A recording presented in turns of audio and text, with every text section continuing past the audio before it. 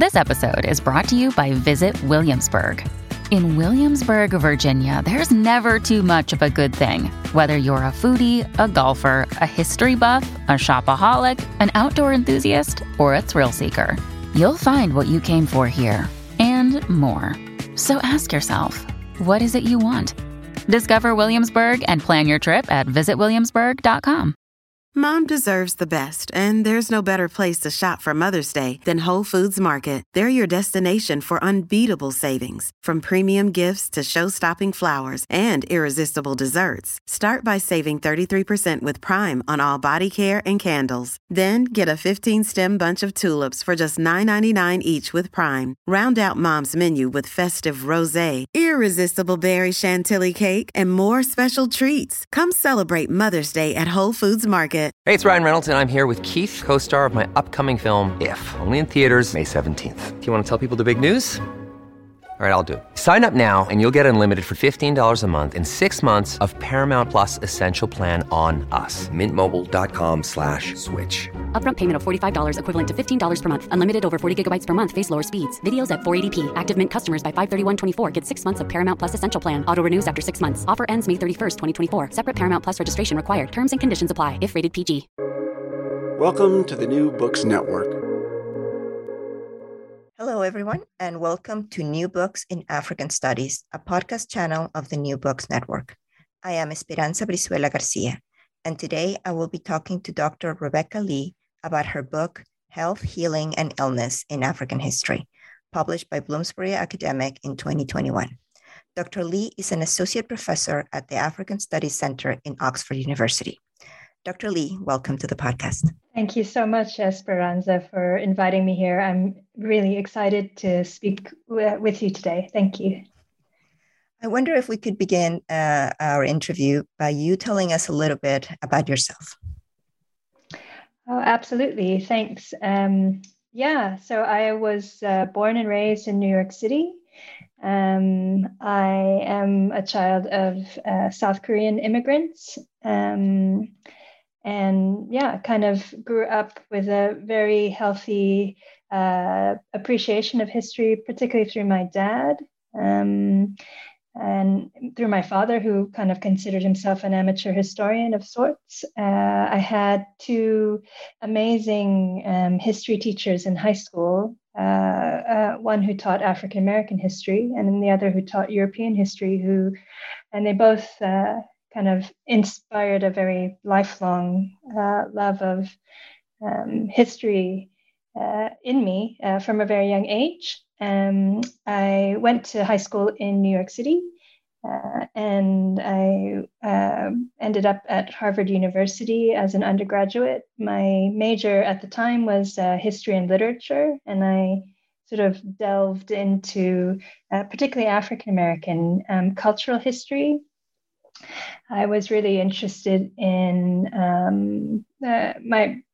my senior dissertation ended up being an analysis of slave society in the North, and I did a kind of cultural history of a particular form of parade that happened, a parade performance, I suppose, that happened amongst former slave societies in the North in the 19th century, 18th and 19th centuries. And so that's kind of my undergraduate upbringing. I ended up somewhat by chance as in South Africa. I had a bit of funding from Harvard to go to South Africa in 1995 as a kind of traveling on a traveling scholarship of sorts. In the end, what it was a sort of chance to find myself in a new country. That time in South Africa was really formative for me. It was 1995, so obviously a year after Nelson Mandela became president, apartheid had ended, South Africa had become a democratic nation state. It was a real formative moment for me, a real heady introduction to South African society, its people and its history, and I just got very much caught up with it. So, or caught up in it, I suppose. Yeah, and that's kind of how I found myself anew as a historian in a way, because at the time, obviously, South Africa in the mid 1990s was very much invested in its own kind of project of history, or rewriting history of sorts. And so how to think through, as a fledgling nation state, how to come to grips with its recent troubled, painful past, but also how to reassess and integrate new kind of its own understanding, its own autonomous understanding of its own past. And so, yeah, I just kind of moved away from my interests in African American history, and kind of grasped, I suppose, the moment. And yeah, that's kind of how I got started in South African history, South African culture, South African society. It's a relationship for me that hasn't dimmed ever since those very seminal moments. So I guess that's how I would chart my coming to South African history and African history. As a scholar. Oh wow! I was not expecting that, actually. that is very interesting. And so, how do you become interested in the issue of health, and how did this book came to be, the health, healing, and illness? Yes. So obviously, I'm sort of I was at a conference recently, and I did characterize myself as an interloper of sorts into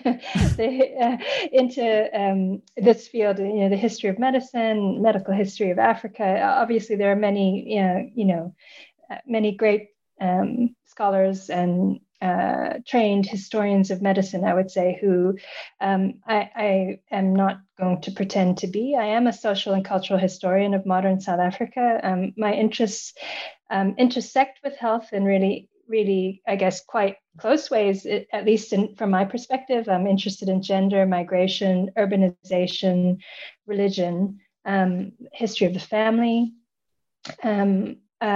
I am also at the moment kind of working on a very long-standing project on death and memory in modern South Africa. And so through that, sort of obviously I've been interested in questions such as sort of HIV/AIDS and AIDS mortality, and thinking through kind of the sort of illness narratives of HIV/AIDS patients as well as AIDS advocates. I've been interested in the medicalization of death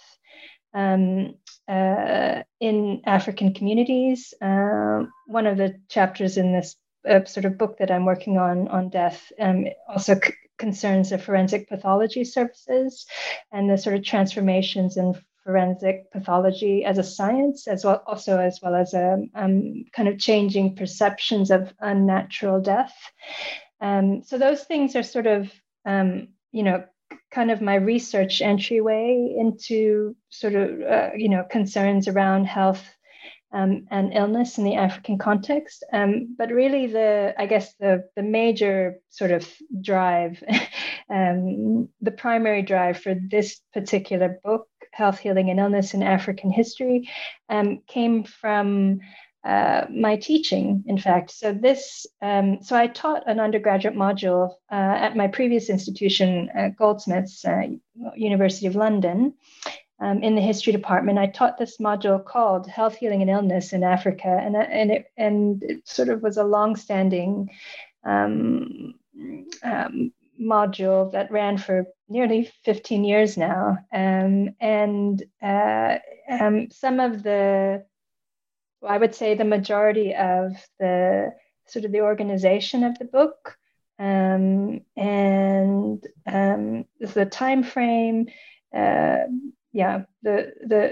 sort of rationale of the book and its scope probably came from primarily from my experiences in developing the material, and also in the really interesting discussions and questions and probings, I guess, of the students that I taught over those many years. I have to say, I found that particular, sort of genesis or history of the genesis of the book so interesting. When I was first starting to teach, African history in general, I always felt that that it was exactly from the teaching that so many questions came back to me to inform my own research. And the amount of research that one has to do to teach any class seems to sort of merit being eventually rethought or reworked into a book format or into some kind of research output. So absolutely, I found that, and what was interesting in a way is that.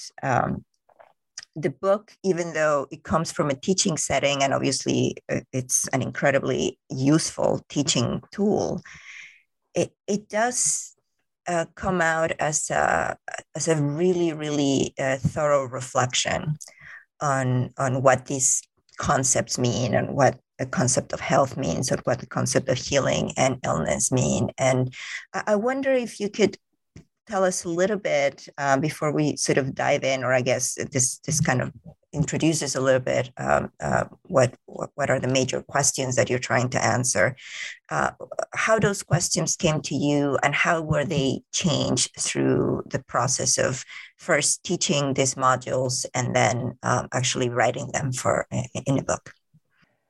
Yeah, thank you so much.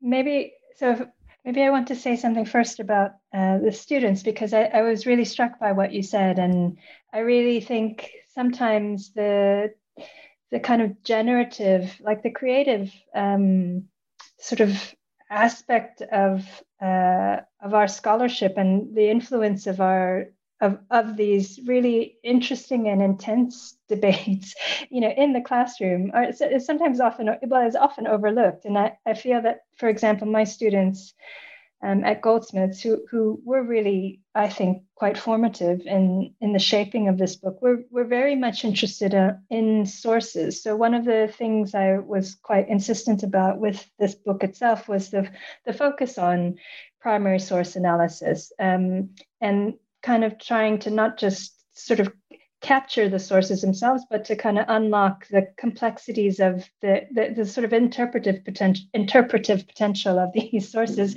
And it's very much part of what we were trying to do, every week in class. And so I feel like there was a sort of insistent demand from students on the recovery of African voices, for example. So that really forced me to push the boundaries as well of my own thinking about what constitutes a historical source, and what are potential alternative. How can we cast a wider net? What kind of alternative historical sources are there that have not been fully mined? What are the potential historical sources for future histories of health and healing in the African context? And so I would really actually like to commend my Goldsmith students for their fearlessness, I suppose, in questioning what a proper historical source could be. And also their interest in interdisciplinarity, which I think is also a very important part of the backbone, the intellectual backbone of this particular book is for the students themselves as well. These sort of disciplinary boundaries were for them quite more easily, transgressed or traversed than maybe for scholars, who are often trained within particular disciplinary, lines. So I think they were far more fearless in some ways than I, about kind of picking and choosing and borrowing and moving across the scholarship from these different disciplinary domains. So whether it's history of medicine or public health or social history or medical anthropology, etc., development studies, So I think that was very much also something that I developed over time. I mean, it is a part of my own research practice as well.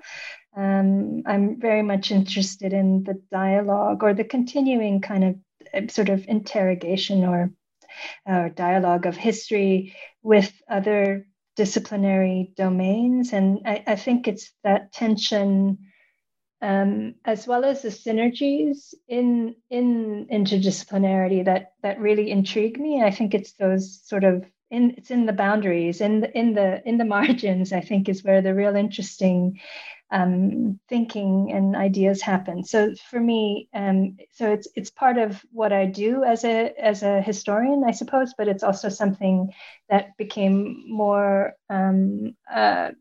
evident to me through the process of teaching this module. So that I wanted to start with that. And then in terms of, so was your main question about just thinking about how the book came to being? Is that? I mean, I think one of the things that becomes very clear, it's precisely what you just mentioned. You're in a typical introduction, I mean, if I'm going to start referring directly to the book now, in a typical introduction, you have a kind of like a historiography section. And in your case, you do that, but you immediately realize that in that sort of like literature review kind of section, you are pretty much struggling with that. There's not a single body of work that we can use to answer these questions. There's like a diversity of bodies that come from very different disciplines, and you're definitely trying to sort of give this synthesis to the reader about what is it that we get from each of these different bodies of literature, and how can you use them productively. So I guess in trying to do that, in trying to put together that section of the book, I guess what I was trying to ask you is, what were the questions that you were that were guiding you? It's like there are questions of definition of what does it mean? What do we mean by health? What do we mean by illness, et cetera, et cetera? So how were you guiding yourself in trying to sort of bring together all these different pieces of literature? Yep. Thanks very much. Yes. So I kind of, I suppose part of it is sort of a personal, what are the lessons I've learned from delving into the literature, or what are the moments of inspiration that I've had? So some of the core questions that I wrestle with in the book are part of my own sort of grapplings, I suppose, with what is this field? Is it a field? What are the boundaries of the field, and what are the terms at play? Like you mentioned the definitions, and I do struggle with them because they're all contested, and they're contested within disciplinary domains, but they're also contested, vis-a-vis against, these are sort of really difficult, big questions that have their own, I suppose, genealogies, as intellectual genealogies as well, both in African communities as well as in scholarly ones. So I guess part of so I'm glad you say it's kind of clear. I'm glad you say that there's a sort of, it's evident that there's a bit of wrestling in the book, because I feel like it's a bit of an unfinished question, and that's a good thing. So these are all pregnant terms. So what is health? So I guess some of the guiding questions, if I go back to what you were asking, they're very fundamental. So what is health, and from whose perspective? One of the when people ask me what was my experience of writing this book, I like to talk about the tale of three struggles. So I had three particular struggles with the publisher of this book, and I hope they forgive me for saying this. But I mention this only because I think it shows something about the sort of thought process I had, and goes to some of the deeper questions you've asked just now. So one of the steers I had, and obviously with every book proposal, it goes to different readers and you get some feedback, and the editors themselves have some, kind of opinions, etc.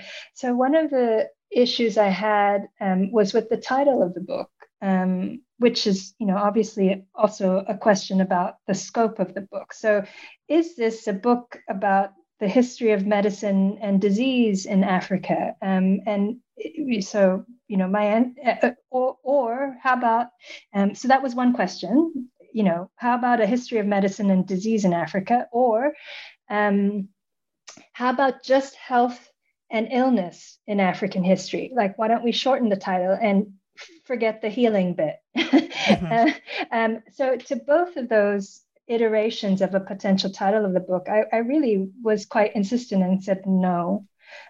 Because for me, it's extremely important not to make, or for me, would have been a reduction to make this book a history of medicine and disease in the African historical context. Because the thing that would be missing for me in that kind of iteration would have been the experiences of African patient communities, the histories of healers and their healing approaches, and also the kind of wider history of the representation and the understanding and the imagining of what health could be. So I feel that those things would have been lost if this was a sort of strictly medical history. And also so I just think that the kind of emphasis on African patients, African publics, healing. And I mean, healing is more than just, sort of healing technologies. It's also about healing institutions, which have their own genealogy and complexity in the African context.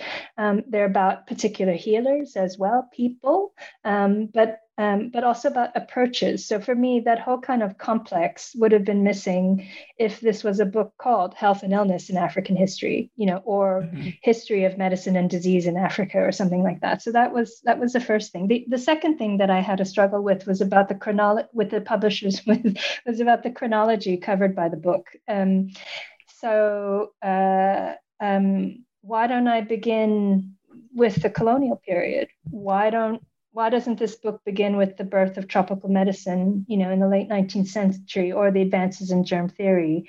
So why don't I have a book that's just about the colonial and the post-colonial context?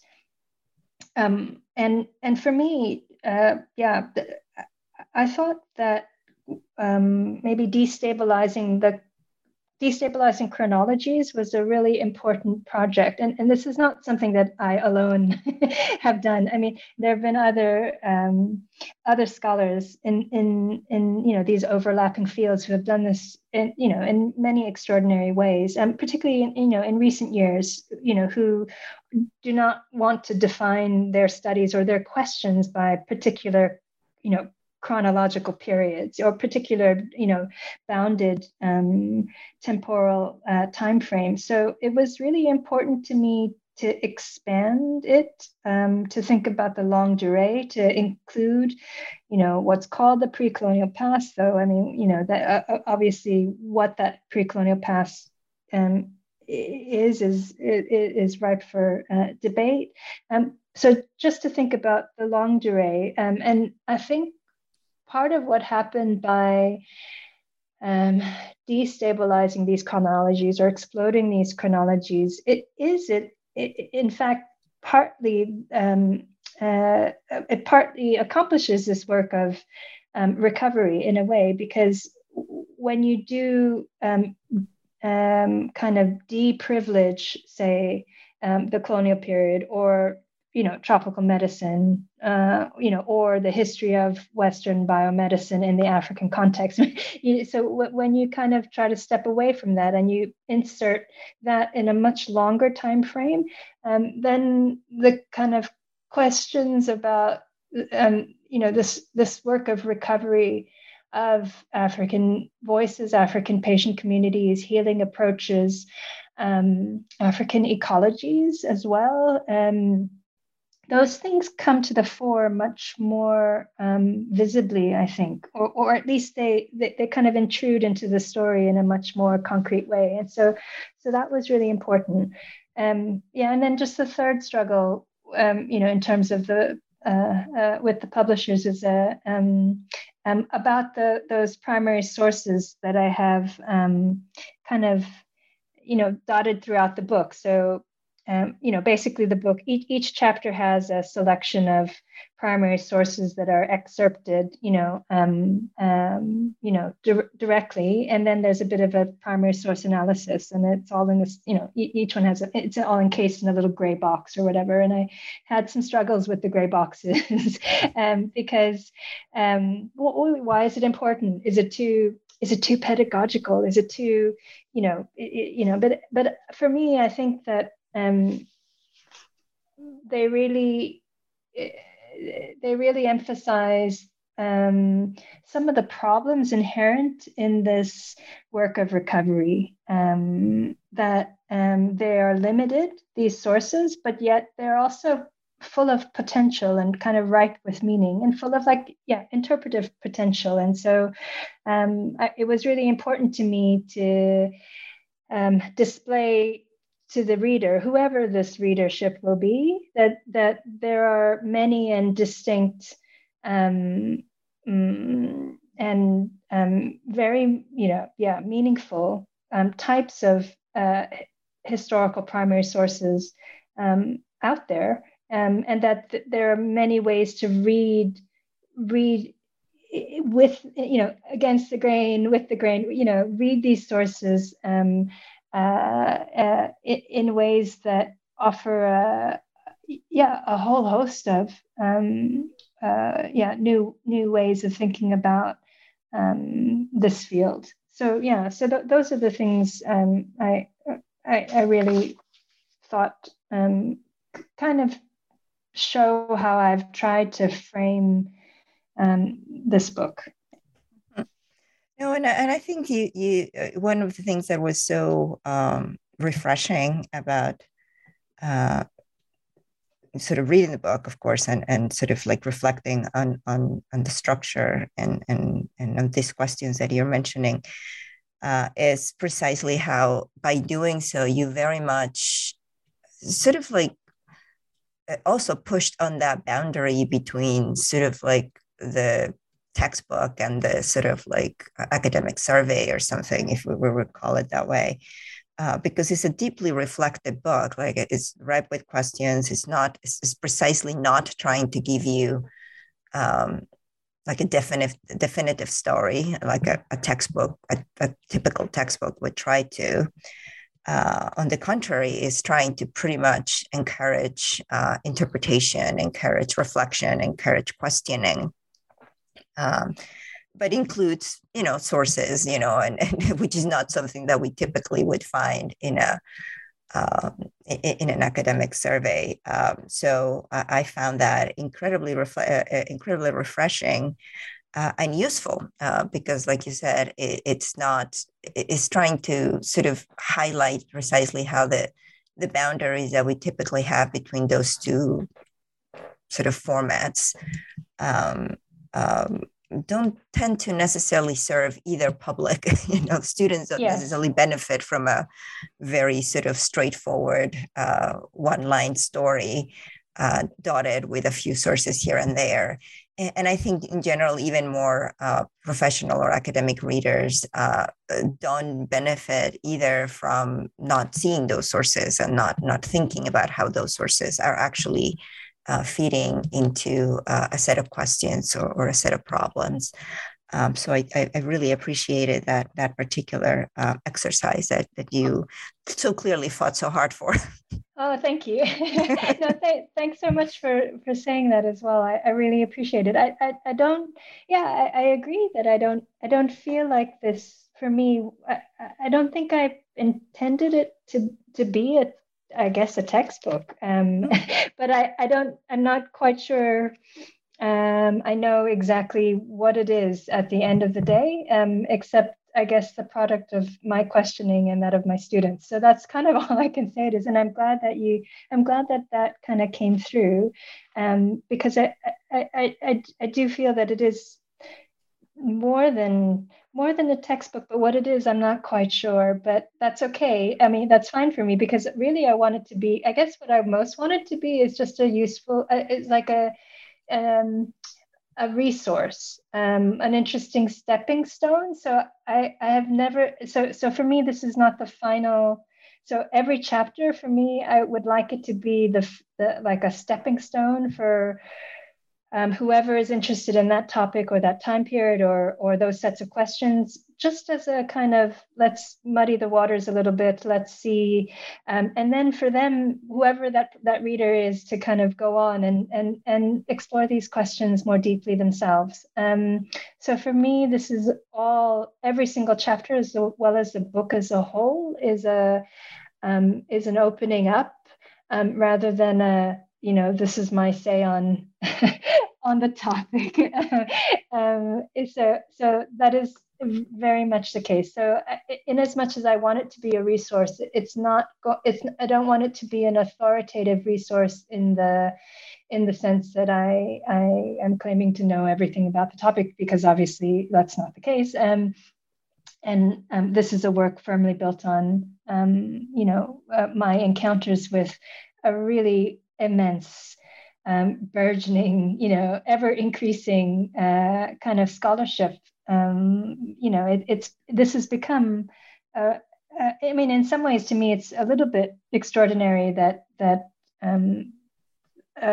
this sort of kind of book hasn't existed before, in a way, because the field is so vast, and I would have thought at some point someone would sort of come and do a bit of a reckoning of it, which is, I guess, part of the rationale for the existence of the book as well. It's not just that it's a resource for future, scholars of health and medicine in the African context, but also that it's a reckoning of the field as it stands now, and that kind of, what has been done, and what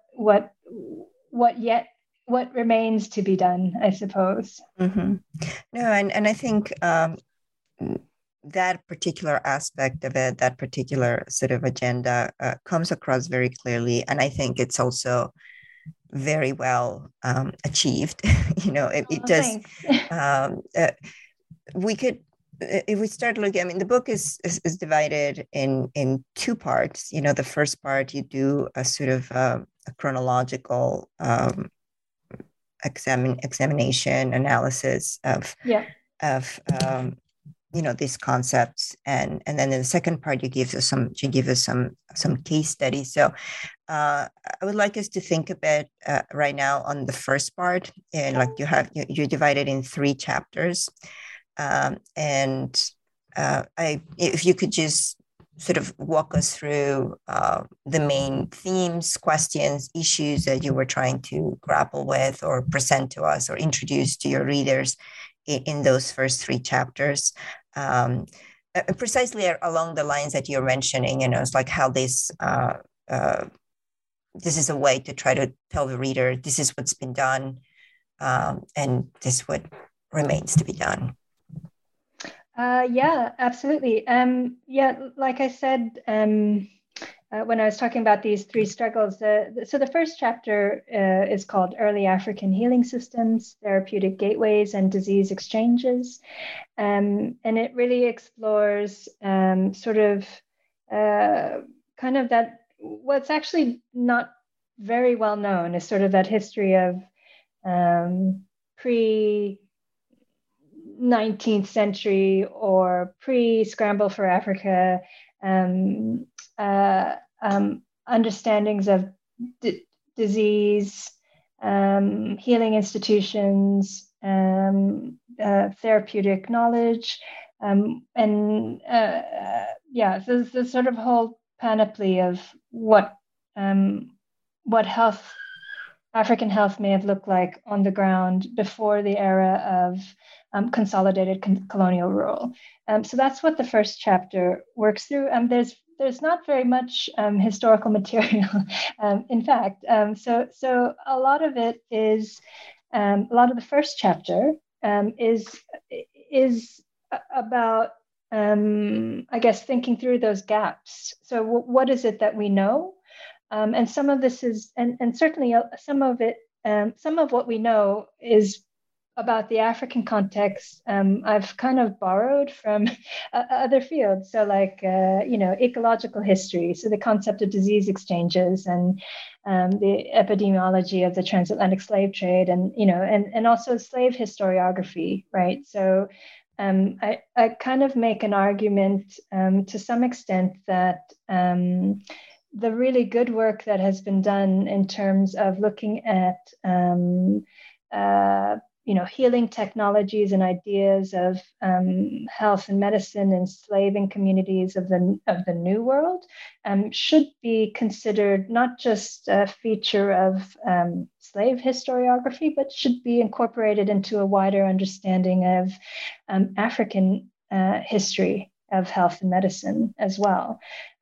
So that chapter really looks at what do we know and what do we have yet to find out about demographics and health implications, about perceptions of disease, about hierarchies of healers in early African societies. To what extent do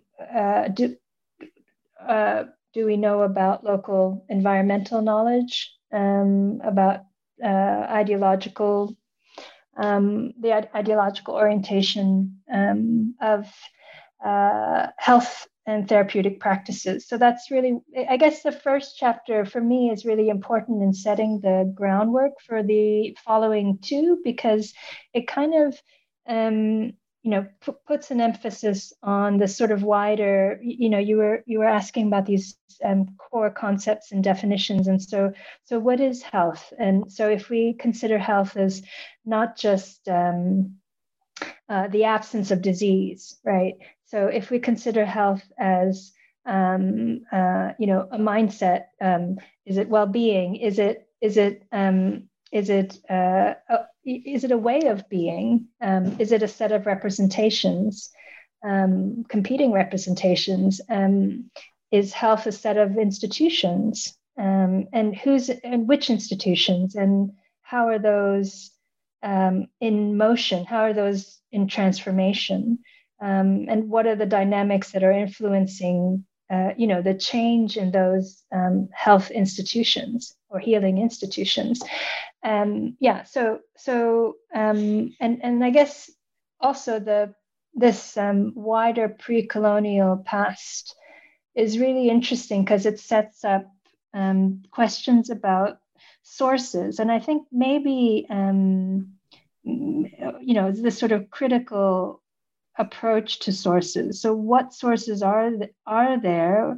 How can we recover? Is there a way to do sort of as I said before, cast a wider net? Is there a way to think differently about the sources at our disposal to read a history of health and medicine and illness in that kind of reimagination of these sources? So I think those kind of fundamental critical approaches to primary sources that to some extent are easier to ask those tough questions of much older sources than of the more recent ones in the more recent past. And so I think it's really important that first chapter. It also thinks through sort of ideas around African agency Obviously, before the consolidation of colonial rule, there was a very vigorous, vibrant, very complex, and completely not uniform management and understanding of health and healing in the African context. It was incredibly variegated across region, across even, within societies in the same region. And I think capturing the dynamism of these processes is really important to set as the norm. that these are dynamic and that they're in transformation, and so that's really important to set as the background or the basis, so that the following two chapters, which perhaps would be more familiar with the readership, I would imagine, because it is covered more thoroughly by scholars as well, when you're talking about colonial medicine, tropical medicine, and the experience of health in the colonial context. And then that's chapter 2. And then chapter 3 looks at essentially, more contemporary health dynamics, post-colonial challenges in terms of health infrastructures, new and old diseases that are resurging, or resurgences of old diseases, and kind of bigger questions about transition. So it covers questions such as the demographic transition in the African context, the epidemiological transition. These are sort of big questions about change over time.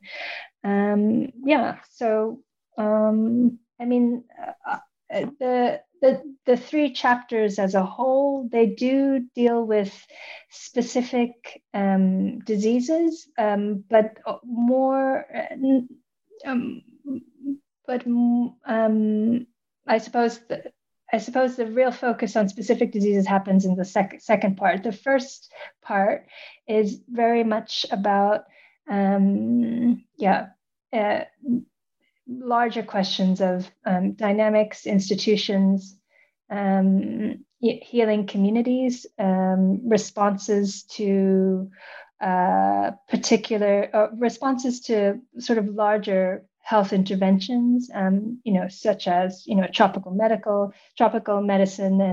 and the sort of formation of tropical medicine as a not just a set of ideas, but as a sort of institutional complex and a political force. Let's just be clear, in the African context, in the colonial period.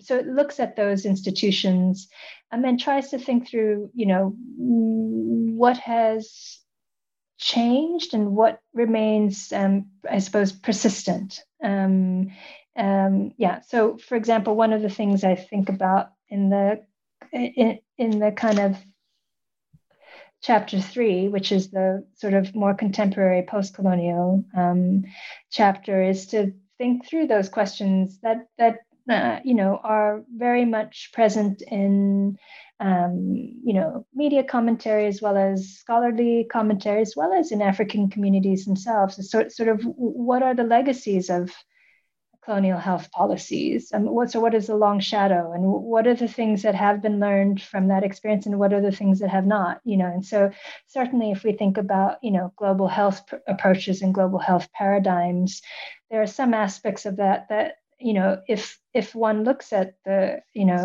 sort of colonial period and the colonial past, that there are aspects of disease intervention programs, sort of vertical, top-down initiatives that have little attention to African infrastructures, African patient experiences, African, voices, African healing traditions.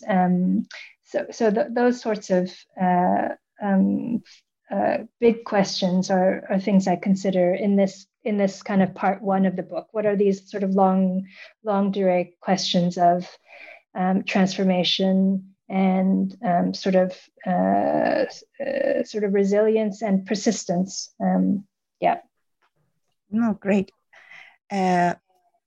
And so when you move from you finish this section, and like I said, you do one thing that I wanted to comment about, the way you explained your your choices in this part, is that I realized that by you having that first chapter, it kind of changed somehow the tone and the amount of explanation and even the set of questions that you needed to address in chapter 2 and chapter 3. And now hearing you explain how you were thinking about that chapter as kind of like setting the stage, in some ways, it sort of changed the narrative a little bit of what one would traditionally read in other histories of tropical medicine, for instance. Which I teach African history, so I kind of have read some of that, and I found that in some ways the setup, or like you said, the presence or the centrality of that particular period or set of interventions that take place during the colonial period is not that it was diminished, but it was set in a different context by you having already given us all these reflections about what would have existed, by extending that context, in other words. Yes. And I think that that was a very particular, that I remember thinking that I was reading something slightly different than what I had read in other places. And I thought that now hearing you explain that, I feel like, oh, okay, that's why I had that experience. I'm so glad that you had that experience. It was to some extent purposeful. Yes. So I'm really happy actually that it came across. And for, I think that I think that the historians of colonial medicine in Africa have done, there are some extraordinary histories there, and obviously, and that is part of what I discuss in chapter 2, is that to some extent, of course, those histories are really interesting and important because the sources are so voluminous, but they're so pregnant with meaning. They're so interesting. They kind of yield a multiplicity of really interesting ideas and dynamics. But I think that maybe there's a bit of seduction that happens because those sources are so, they are there, they are present, they are pregnant with meaning, they are really interesting. But perhaps they overprivilege, as you say, the narrative, because it makes it's, and I don't think this is, this is just how the field looks, is that there's certain, there's certain areas of study, periods of study, disease types that have an allure. And I think one of the consequences of that fixation, I suppose, is that it does tend to, just not distort, but just tends to, privilege the narrative in certain directions, I think. So, we all, I very much, we all have work to do. We all are scholars, and we all gravitate to certain sources. So where there are sources, there will be histories. So I understand, to some extent, the ways in which some of this scholarship has developed, and it is extremely, really good scholarship, really solid and interesting and fascinating scholarship. But it can provide only a certain sort of coverage, I think. So if that comes across in some way, I'm really glad. Thanks. It does.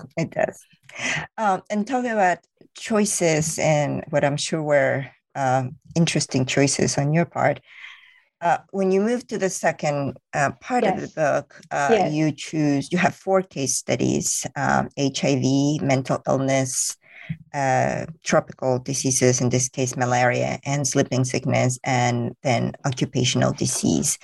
Can you walk us through a little bit of, first of all, how you made these choices? I'm sure some things probably had to be left out, and how do you Absolutely. make those decisions? And then just tell us a little bit of, if there's anything you would like to tell us about each and every one of those chapters. What did you learn? What did you wanted us to learn, etc.? Thanks so much. Yes. I guess there's a couple things. Well, there's quite a few things I would like to say. The first thing is I did insist on a 2-part structure for this book because this is probably the 4th struggle I had with my publisher. So one could have made 2 different books out of this book. And I understand that. So one could have expanded the sort of roughly chronological frame of my part 1 into a full standalone book of its own. Conversely, some feedback I received from some reviewers also suggested I could have made the book entirely a case study book filled with many case studies. And in fact, for example, some of the topics I covered in my the teaching module for this class that I used to teach for my Goldsmith students. We covered famine and nutrition and the environment. We covered genocide and violence. We covered, what else did we cover? In fact, we covered demographics and the fertility transition as its standalone. What became the STDs, what became the HIV illness chapter here was a larger chapter about sort of sexual cultures of disease and gender. So there could have been, maternal health and reproduction could have been its own, maternal and child health and reproduction could have been its own standalone chapter for sure. So one can, the diaspora. So like if we think more closely, so I start with thinking about the transatlantic slave trade and slaving communities and the healing traditions of those slaving communities. But one could expand outwards and think more clearly or kind of do a connected history of global African therapeutic approaches and communities, so that could have been, and that could wrap in, say, the more recent transnational migration of African doctors and nurses, for example, across the continent, but also globally. Anyway, so those are potential chapters for so if I chose a thematic approach, like this case study thematic approach, that could have been its own book as well. I just felt, partly because this is how I taught the module, it was a combination of attentiveness to chronology with kind of sort of interruptions of case study, and then to some extent the case study was exemplifying a particular chronological period. So we looked at malaria as as exemplary of sort of global health approaches in the post-colonial period and disease eradication campaigns, et cetera. So part of my insistence on keeping this kind of 2-part approach to the book was that, it worked. Because I was interested in imparting to my students, but and then in this book to the readership. I am really interested in both, in kind of instilling a sense of chronology and what are the interpretive possibilities of this subject if one gives it a chronological time frame. And then the other part, which is a part 2, which is also really important to me, and which is very emblematic of the field, I would say, to some extent. So, so the way that, at least the way that classic history of medicine studies, in the African context have been built around, case studies of particular disease types or particular health problems, So I wanted to honor, to some extent, with the part 2, my indebtedness to those earlier studies, which were very much, really focused, empirically sound or empirically based micro studies of particular diseases in very specific regional context and time periods. So the part 2 was important to me as well, because and having the two together, because I think that the case study frame plus the chronological backbone, I suppose, that's provided by part 1, I just felt that the two were really important in dialogue with each other. So that's how kind of part 2 came to be, and I insisted on it. But I think that what I try to do within each of the part 2 chapters is to also turn that paradigm on its head, right? So, like, if the classic model is, looking at, say, I don't know, sleeping sickness in a particular region of Tanganyika in the colonial period, so if that's this is just a completely made up example, but if that's the classic model of a history of medicine study, how can we go beyond that model, and can we explode that model somehow? Can we stretch the boundaries either across time or across space? And in some contexts, like with the malaria and sleeping sickness chapter, what's pretty extraordinary to me is that these two diseases, which, at one point in the colonial mind were very much interlinked, or the colonial medical mind were very much interlinked. But in the historiography, they're very separate. So there are reams of studies about malaria and equally voluminous studies about sleeping sickness, but particularly in the colonial context. So why are these two diseases not put in the frame of each other? So what I try to do with each chapter is to try to expand on the case study approach in some way. So, like, for example, the mental illness chapter, for which there is a huge amount written in terms of particularly history of medicine. So the historiography of mental illness, and particularly the historiography of colonial psychiatry and the operations of colonial psychiatry in the African context. There's a huge amount. There's a huge cluster of really fantastic work, but I found that those are pretty disaggregated from post-colonial and so kind of transcultural psychiatry studies or histories of transcultural psychiatry in Africa, and also completely disaggregated from sort of earlier understandings of mental illness or mental distress in African societies.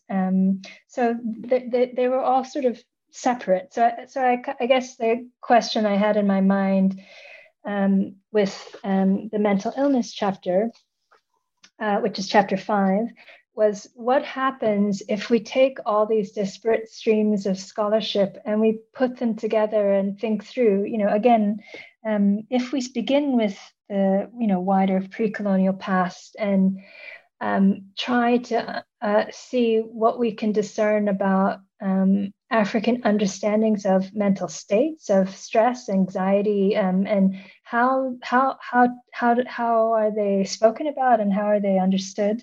What happens to this larger history, and what happens to this voluminous colonial historiography that's very pregnant and very, those sources are very, very problematic. So what happens if we begin with this sort of wider understanding, wider scope? So that's partly what I do with the chapter 5.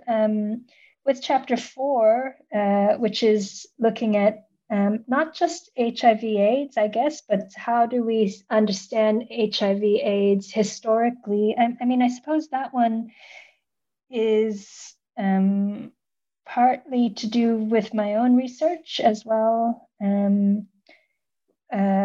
because I have been looking at, obviously, because it's my current research is on death and memory in modern South Africa, and it's very difficult not to talk about death and not talk about without talking about AIDS mortality and the way in which and the demographic shock of HIV/AIDS, but also the way in which AIDS is changing kind of the meaning and management of death in Africa. Anyway, so that chapter, but sort of what I've come to understand and in my research on HIV/AIDS in South Africa is that people tend to think about AIDS in the present tense as a very and they don't think about HIV/AIDS historically, and I think scholars were also complicit in this, and so that chapter tries to ask, well, how can we insert HIV/AIDS in a longer history, or how do we think about it historically, or how can AIDS become a historical subject in and of itself? And what happens when you kind of interrogate HIV/AIDS historically? So that chapter is a sort of, what happened in my own mind about what was the end result of all that interrogation, really. One of the things, that was the end result of that particular challenge was that obviously that, in terms of a much longer history of sexually transmitted diseases in African communities and the history of interventions around STDs, that there are particular continuities, troubling continuities, but also particular continuities in terms of frameworks, constructions, discursive constructions, I suppose, in these health interventions as well. So that's kind of what the chapter 4 is about. I've spoken about chapter 5. I've spoken about chapter 6 as well, which is the one on tropical diseases. So that really is asking us, okay, so if we look at the history of malaria and the history of sleeping sickness, and we try to look at these two kind of very classic, tropical diseases, again, over the longue durée. And they had, to some extent, these two diseases had coinciding challenges, but then so that they had really interesting moments of convergence and divergence, I would say. And what do those moments of convergence and divergence say about the wider historiography of tropical medicine itself and of tropical disease in Africa, and I think that these kind of emblematic tropical diseases do reveal a lot about local interventions, about global interventions, about African states, about Paris states, and et cetera. So that's really what the what chapter 6 delves into is using the history of these two intertwined diseases as a lens to think through bigger issues of local, national, and global health and health interventions. And the final chapter is a little bit different. It's the only chapter that sort of focuses on one country, so that's South Africa. It's looking at occupational disease, compensable lung disease in South Africa. So that I look at silicosis, tuberculosis, asbestosis, primarily in that that final chapter. And that one, I suppose, partly is a nod to, being a South African social and cultural historian. That's part of it. Though I do think that, so that's part of it. But the other part really is, I think occupational disease is absolutely hidden from history. Mm-hmm. If you look at the sort of scale of studies done on so many other kinds of disease types, occupational disease, it really is not given the attention it deserves, both in terms of the scope, sort of the numbers, the numerical scope of occupational disease, but in terms of its impact on communities, on individuals, on families. And it's a very sort of sobering history. I found very little to sort of be cheerful about when writing that particular chapter, but it's a really important one, and certainly not the only kind of focused case study of occupational disease that could be done in the African context. There are many other, examples that could have been done, but I think that occupational disease, as well as its is important not just within its own right. It's also part of a wider history of capitalist, exploitation, wider history of, colonial and then capitalist exploitation of African laborers and African bodies. That's really important to be told. And also I think because occupational disease, some forms of these occupational diseases obviously have comorbidities or co-infections, or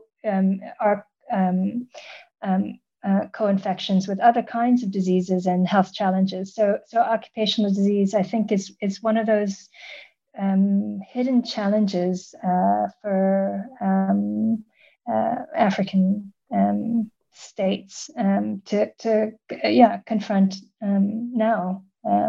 So that's kind of my rationale. I think I could have picked other challenges. I just felt like these four, if I had to limit it, they were important to me in different ways, but they were also, I guess, if I go back to what I was saying before, is if I want this to be an opening up or sort of like a stepping stone.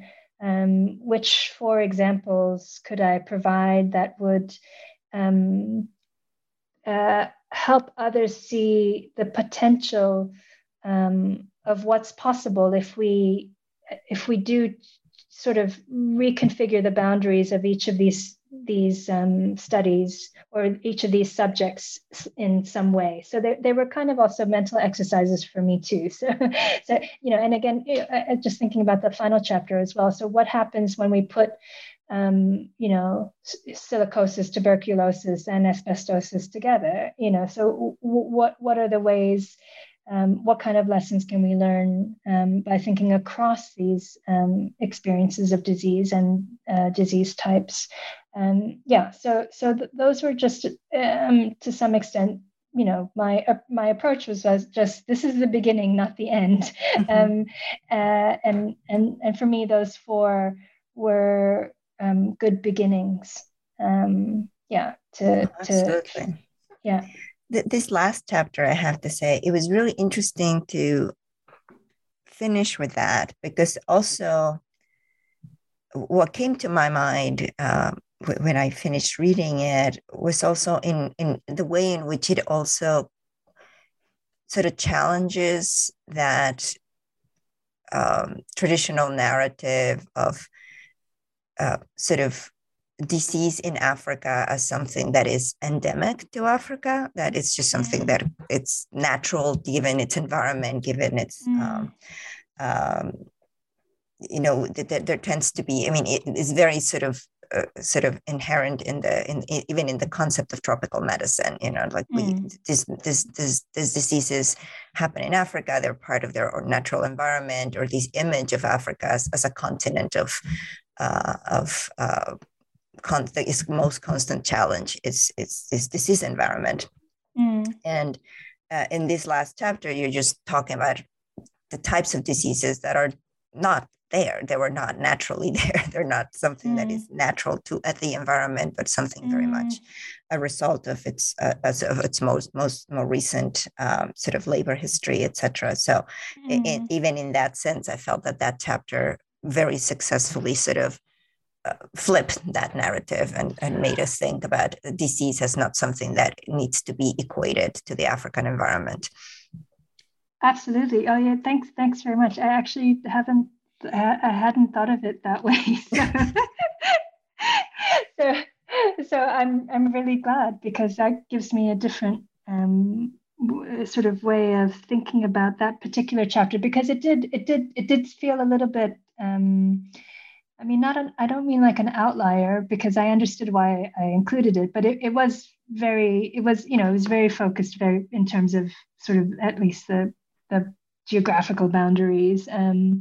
But you're right that it does provide a counter to some of the other sort of examples that, that are part of this book. And it is. I mean, I think the history of the history, I try to deal with it, in parts throughout the book, is I think that the history of representation of disease in Africa and the representation of Africans as diseased is an extremely important and obviously hugely problematic theme that's running through at least the history of Western interventions or global health interventions in the African context. And it is something I think that has a really long shadow. And a really difficult one. And it does sit uneasily against this last chapter, as you say, which so clearly shows that's not the case. Actually, this is it's a very different history of the introduction of diseases into the African context. Yeah. Well, this has been very, very, very interesting, and I'm afraid I probably have taken way too much of your time. You have already told us a little bit about your current projects, but would you care to elaborate a little bit on what is it that you're working on these days? Thanks so much, Esperanza. So as I said, I'm trying to finish up a book which is really the culmination of many, many years of research. It's called Death and Memory in Modern South Africa. It's looking at the changing meaning and management of death in South Africa. Over the transitional period to the post-apartheid period. So over roughly a 2-3 decade long period. I'm also working on starting a new project, which is a bit of a sort of spin-off to some extent of the death research. I'm interested in road accidents and road fatalities and road death. But also I'm also interested in kind of road safety and problematizing kind of approaches to like global health approaches to road safety by looking at the ways in which South Africans and South African, communities themselves think about road danger, think about and practice automobility, think about, car culture and mobility, more broadly speaking. So that's a kind of project in gestation, and I would like to sort of think through this. The topic of road safety and road danger, not just in the South African context, but to kind of have it be a wider project that looks more at the sort of sub-Saharan African context as a whole. So trying to get a kind of collaboration on that, across different disciplines, and roping in hopefully some epidemiologists as well as artists and writers, as well as scholars and anthropologists and historians, etc. So geographers. So that's a kind of more wide-ranging project that I have in mind for the future, that I've started a little bit of work on, but it's certainly something I'll be busy with in years to come. Well, both of those sound super interesting, and I do look forward to having you back once they come out in book format. And I'm sure they'll be great. Well, thank you so much for talking to me today. I know it's been a long way to getting here for both of us. So thank you. And I really enjoyed our conversation, and take a lot of good care of yourself. And I look forward to having you back sometime soon. Thank you so much, Esperanza. I really enjoyed, just engaging with you about the book. And thank you so much for reading it, and, just coming with some really great questions. And this conversation has been really helpful to me as well. Thank you.